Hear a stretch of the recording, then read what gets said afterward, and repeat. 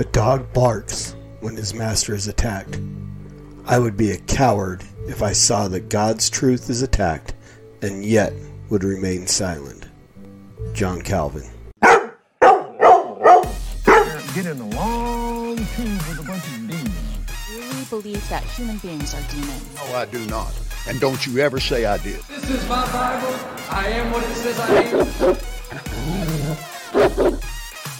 There's probably a balance between, I believe you have to know Christ, but... God is in hell. He is. And someone knows this for sure. all of mankind is going to end up somewhere in heaven. My mission really is to just help people of faith, especially, to re-examine this issue, to realise the church has got things wrong in the past. For those who are God's by faith in His Son. Corinthians, right? 2 Corinthians 3:7. Victory in the name which is above every name. There's no exception for rape or incest. It's an extreme law. And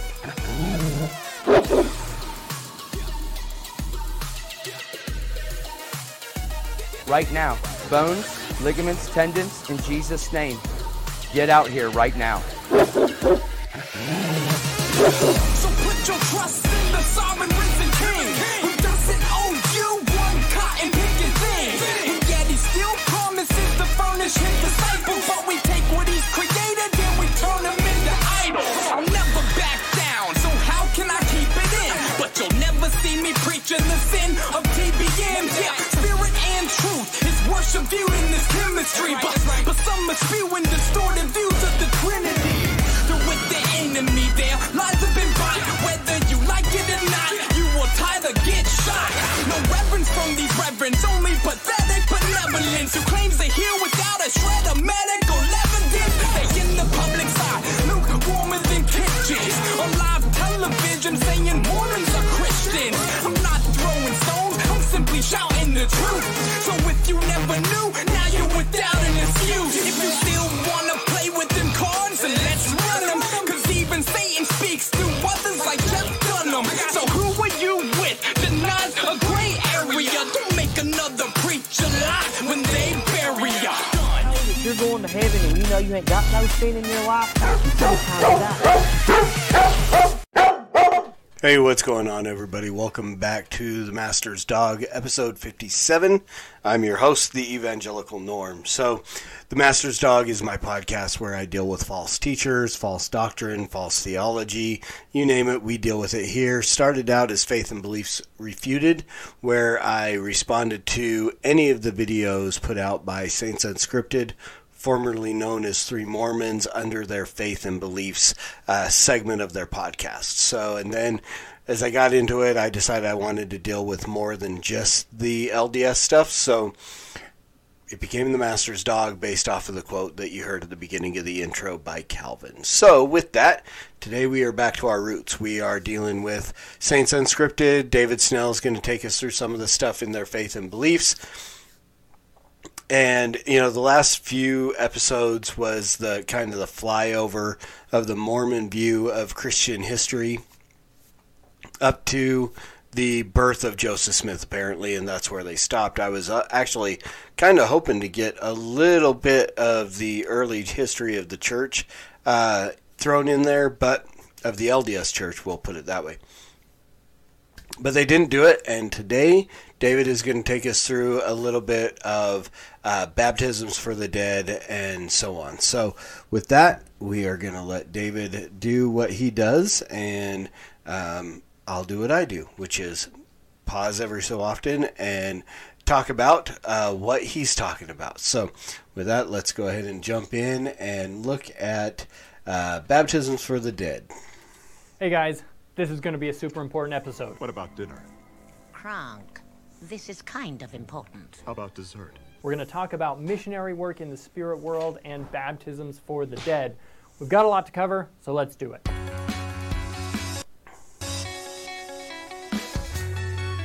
So I've mentioned before, and I'll mention it again, as they make these videos, they throw these little cutesy little clips in here and there that kind of... The intention is, as far as I see it, to kind of take a serious note and then make something funny out of it, and it kind of lessens the edge. So when you hear it and you see it, it might be something that you go, that just doesn't sound right. But then they kind of throw in these little cutesy things to go, oh, well, it's a psychological thing. It really is all that. Or it's just that they feel you don't have the attention span. One or the other. Either way, they're really, truly insulting their audience by doing these things.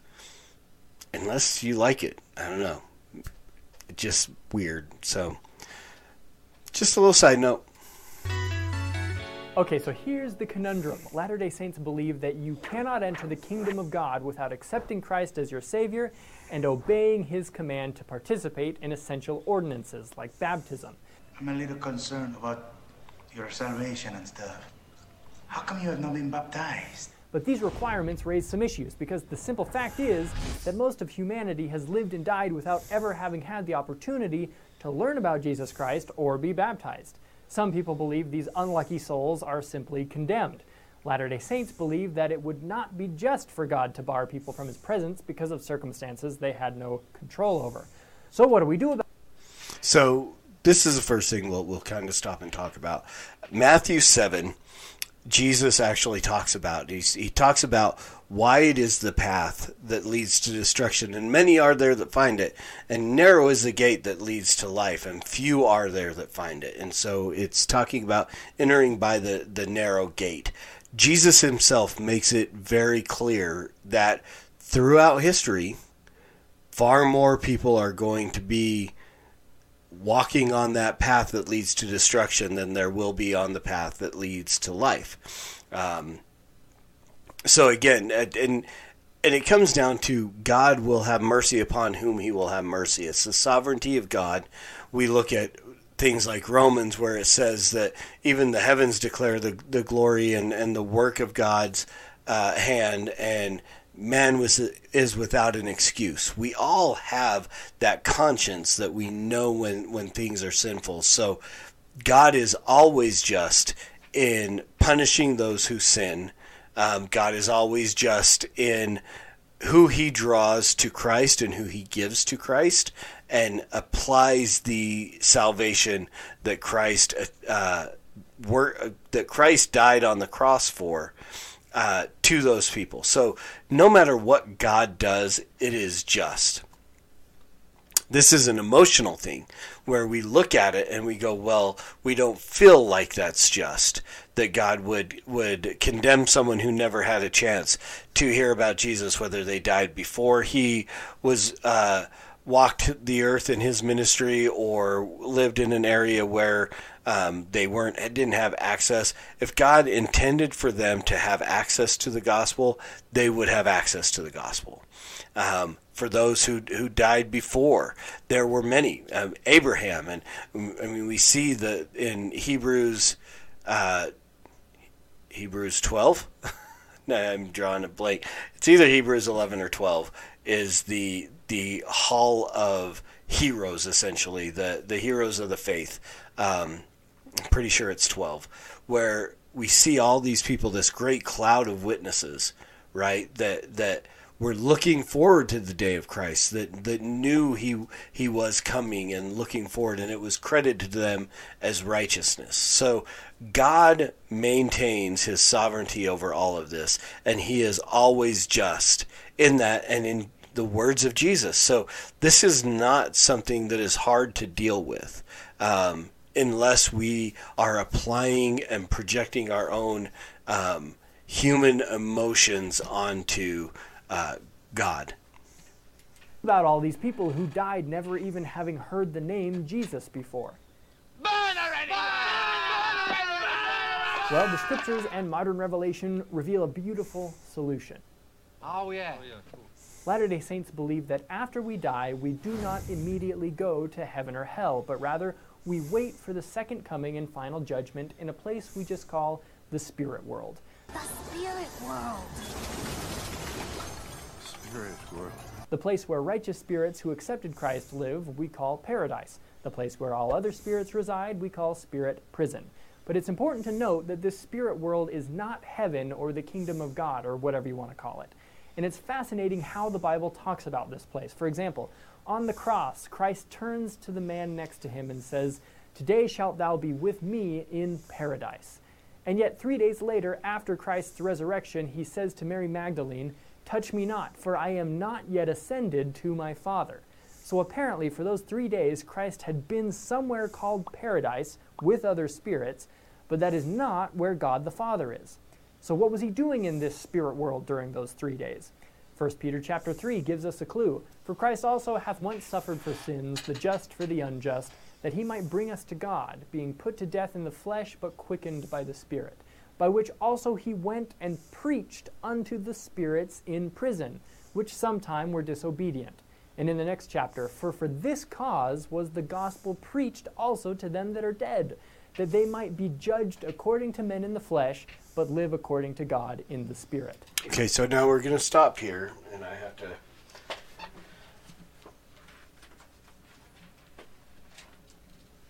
to grab my Bible because I marked these couple of spots here. At least I thought I did.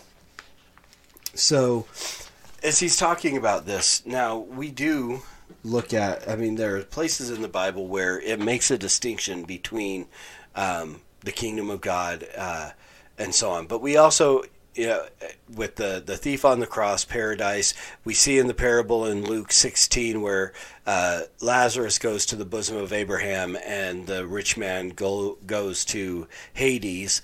We see in Revelation where it talks about Hades will be cast into the lake of fire. So there are a few places that kind of imply that while we are here, there is a different place, and then we know there will be a new heaven and a new earth and so on. But nowhere does it actually imply that there is an opportunity. Luke chapter 16 makes it very clear, the parable in Luke 16, that there is no crossing from one to another. There is no ability to get out of one to another. The 1 Peter 3 verse that he mentioned there, and let me grab it really quick. And read that, and we'll kind of deal with that. "For Christ suffered once for sins, the righteous for the unrighteous, that he might bring us to God, being put to death in the flesh, but made alive in the Spirit, in which he went and proclaimed to the spirits in prison, because they formerly did not obey, when God's patience waited in the days of Noah." So apparently King James, it says that it was preached. Here it says he proclaimed. He went and actually proclaimed victory to those, and basically it was, another sense of condemnation for those who had disobeyed. This was not a preaching of the gospel to where they could accept and cross from one side to another, because we've already seen Jesus has made that clear. The Bible says it is appointed once for man to die and then judgment. There is no ability to cross any chasm or abyss or anything like that from Hades to paradise or heaven to hell after one has died. It's impossible. Scripture makes it very clear that once you die, that's it. You either repented and put your faith in Christ before that, or you are going to have to stand before God in your own merits. And we all know that that is not going to work. Jesus, John 3:16, for those who, for God so loved the world that he gave his only begotten Son, that whosoever would believe in him would not perish but have everlasting life. But John 3:18 makes it clear that those who do not believe are condemned already. And so this life is the place we have. Afterwards, there is no opportunity to accept the gospel and be saved. There's just not. This verse here, this 1 Peter 4:6, for this was the cause of the gospel also, for this cause was the gospel preached also to them that are dead. It doesn't say that it is being preached. It says it was preached. This isn't actually a reference to the preaching of the gospel in the area, and Peter's just talking about some of them have already died. Some that we preach the gospel to, that they died, and that they might be judged according to the men in the flesh, but live according to God in the Spirit. So that's what this is. This is not a verse that says it is okay, or it is, plausible to be saved after you die. Because, I mean, again, and we'll get into it some more, so I'm going to let him go on because he's going to get to the words of Paul here in a minute, and I want to address that. So neither one of these verses that he's just given, or the verses about the thief in paradise, because, again, Jesus made it clear to the thief on the cross, you'll be with me in paradise. There's no baptism. And he's not saying that you'll get an opportunity to be baptized. Jesus never addresses that. He's basing it on the repentance of that man. Because again, as we look at, Jesus was baptized for those of us who would not be able to get baptized. I say those of us because for a long time I refused to be baptized. I have been now, but that was not my salvation. I was saved before. Jesus didn't need baptism. So why was Jesus baptized? He told John to fulfill all righteousness, so that his active obedience could be applied to those who were not, who could not or did not for whatever reason.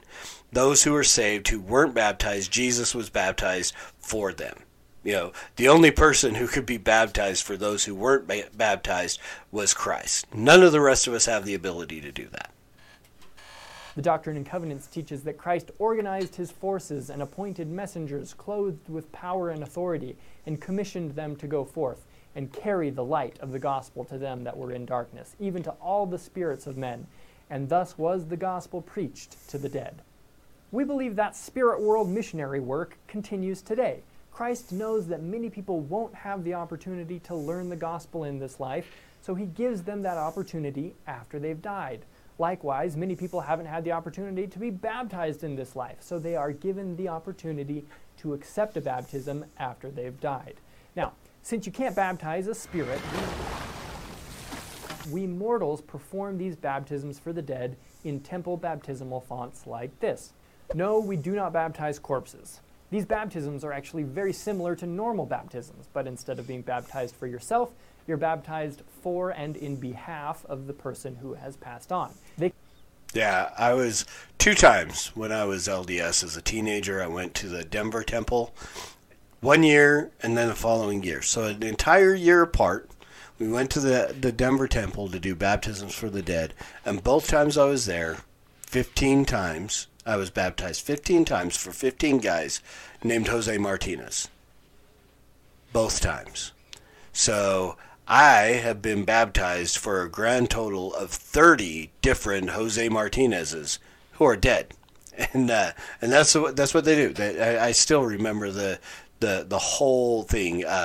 Norman Dunham, having been commissioned to Jesus Christ, I baptize you for and on behalf of Jose Martinez, who is dead, in the name of the Father and the Son and the Holy Spirit. And then they'd shift it, and the only thing that changed was, the names stayed the same, but the thing and the birthday and the death date were the only things on the screen that changed as they slid this thing across. And literally, the first year I went, I wanted to say it was 86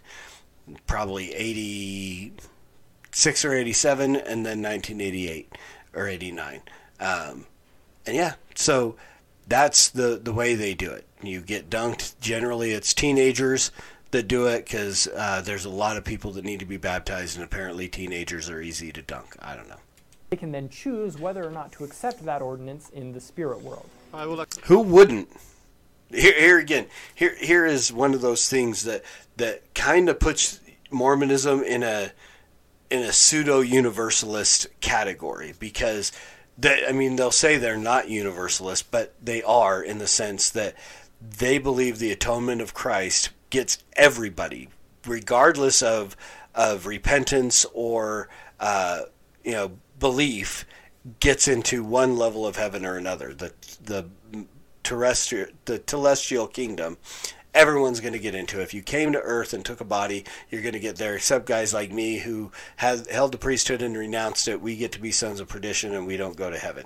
Well, any level. We're cast into outer darkness with Satan and the demons.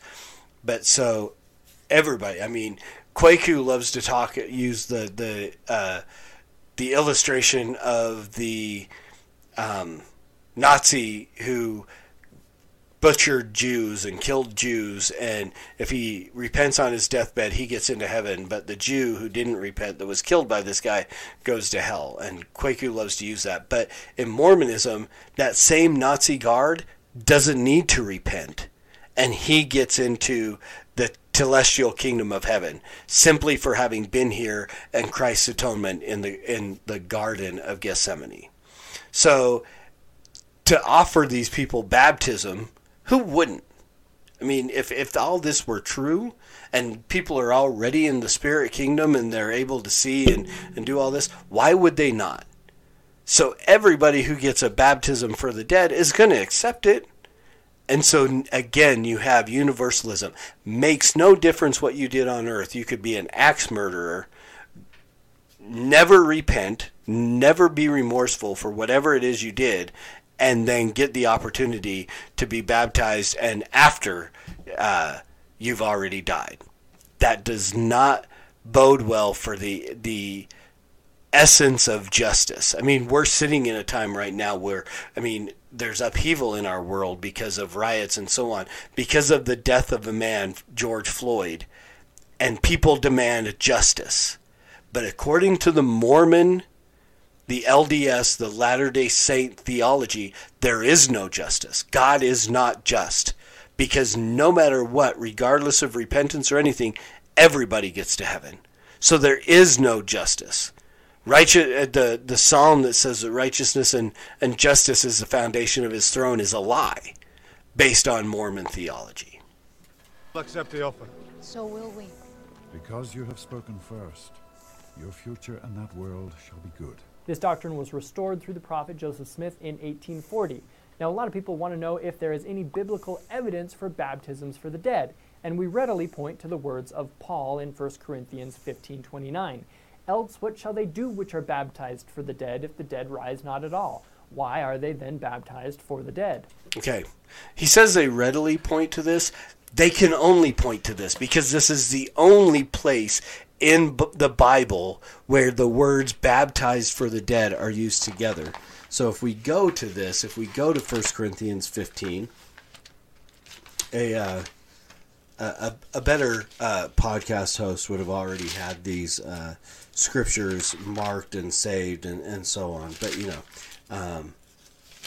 got me.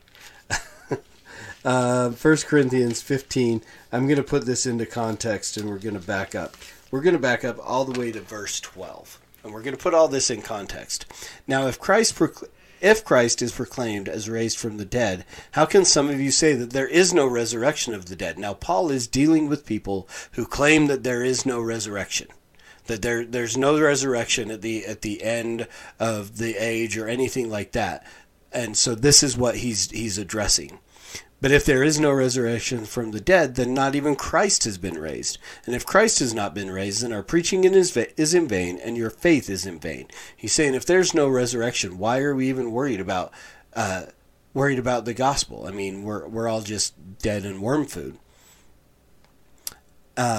We are even found to be misrepresenting God, because we testified about God that he raised Christ, whom he did not raise, if it is true that the dead are not raised. For if the dead are not raised, not even Christ has been raised. And if Christ has not been raised, your faith is futile, and you are still in your sins. Then those also who have fallen asleep in Christ have perished. If in Christ we have hope in this life only, we are of all people most to be pitied. But in fact, Christ has been raised from the dead, the firstfruits of those who have fallen asleep. For as by a man came death, by a man has also come the resurrection of the dead. For as in Adam all die, so also in Christ shall all be made alive, but each in his own order. Christ the firstfruits, then at his coming, those who belong to Christ. Then comes the end when he delivers the kingdom to God the Father after destroying every rule and every authority and power. For he must reign until he has put all his enemies under his feet. The last enemy to be destroyed is death. For God has put all things in subjection under his feet. But when it says all things are put in subjection, it is plain that he is accepted who put all things in subjection under him. When all things are subjected to him, then the Son himself will also be subjected to him who put all things in subjection under him, that God may be all in all. Okay, there's a lot of stuff there just to say that God is putting everything under his feet, and Jesus is going to defeat all the enemies. The final enemy is death, and then at the end he's going to present it all to the Father, and so that God can be all in all. Otherwise, what do people mean by being baptized on behalf of the dead? If the dead are not raised at all, why are people baptized on their behalf? Why are we in danger every hour? I protest, brothers, in my pride in you, which I have in Christ Jesus our Lord, I die every day. So then he says there are people there, and he is refuting the practice. And David's going to get to that here in a second. But he is literally, refuting the practice of baptism for the dead, saying, why did they do it? There are these people that are not us that are being baptized on behalf of those people who are already dead, but they don't believe that there's even going to be a resurrection. So why are they bothering? It makes no sense. Paul is actually taking this and going, this other belief makes no sense if you're doing this. He's saying your whole thing is confused. And he's saying, then, we are out here preaching the gospel to you, and why would we risk our lives? I mean, he's if the dead are not... why are we in danger every hour? I protest, brothers, by my pride in you, which I have in Christ our Lord, I die every day. He's out there risking his life every day preaching the gospel to people here. And if there's no resurrection, and if they can just be baptized for people after the dead, why are they bothering? Paul is literally refuting both of these ridiculous practices, the belief that there's no resurrection. Then if there's no resurrection, then Christ isn't raised. And why are you being baptized for dead people if there's no resurrection? And why are we bothering to preach the gospel and risk our lives if we can just wait until after people are dead and then be baptized for them then? So Paul is literally refuting the practice, and this is the only place where being baptized for the dead is ever mentioned in the Bible. Anywhere. The Jerome Bible Commentary explains, Paul alludes to a practice of the Corinthian community as evidence for Christian faith in the resurrection of the dead. It seems that in Corinth, some Christians would undergo baptism in the name of their deceased, non-Christian relatives and friends, hoping that this vicarious baptism might assure them a share in the redemption of God. It's widely accepted by... So now, I don't have this commentary. I would like to go look, because I would expect, if you go on to look, that Krugman or whoever actually negates the practice as well.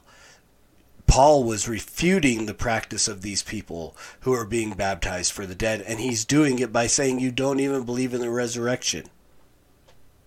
Modern scholars that baptisms for the dead were happening. But to be fair, some faiths assume that instead of shedding light on an accepted practice, Paul was actually condemning the practice. You are free to interpret it as you see fit. I would say all faiths but Mormonism reject. Look at Paul as rejecting that practice. That said, our doctrine is not just based on this single scripture. It's based on modern revelation to the prophet Joseph Smith, accepted and corroborated by later prophets up until now. So, a few rapid-fire questions before. So you're justifying this on the basis of a false prophet followed by a line of succession of false prophets.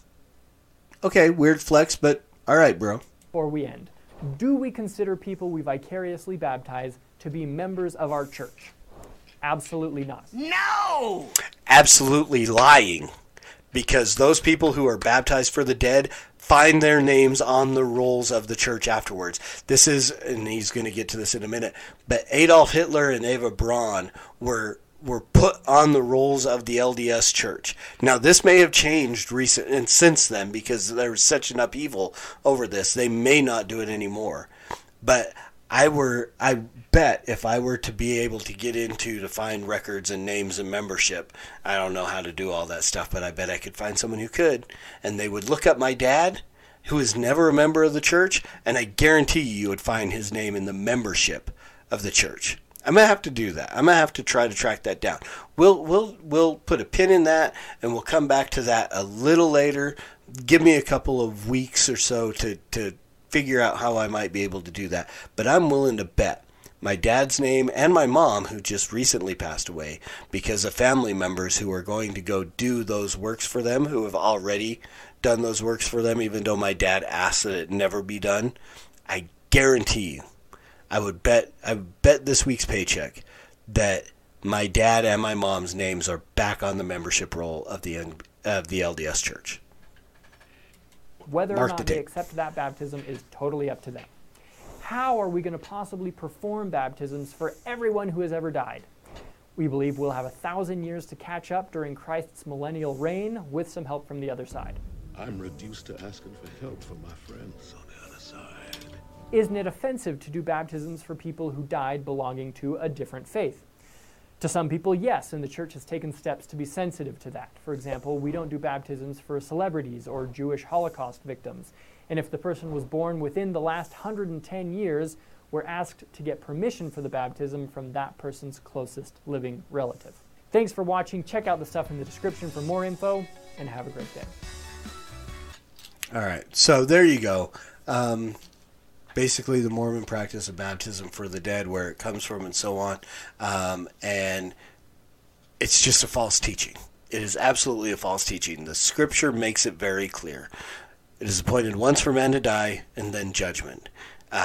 You are either saved in this world or you are already condemned by your sin, and justice will be meted out by God to everybody according to a just measure. And that's scriptural. And it's why we have to preach the gospel at all times. And we have to use words because they're necessary. And until next week, Soli Deo Gloria.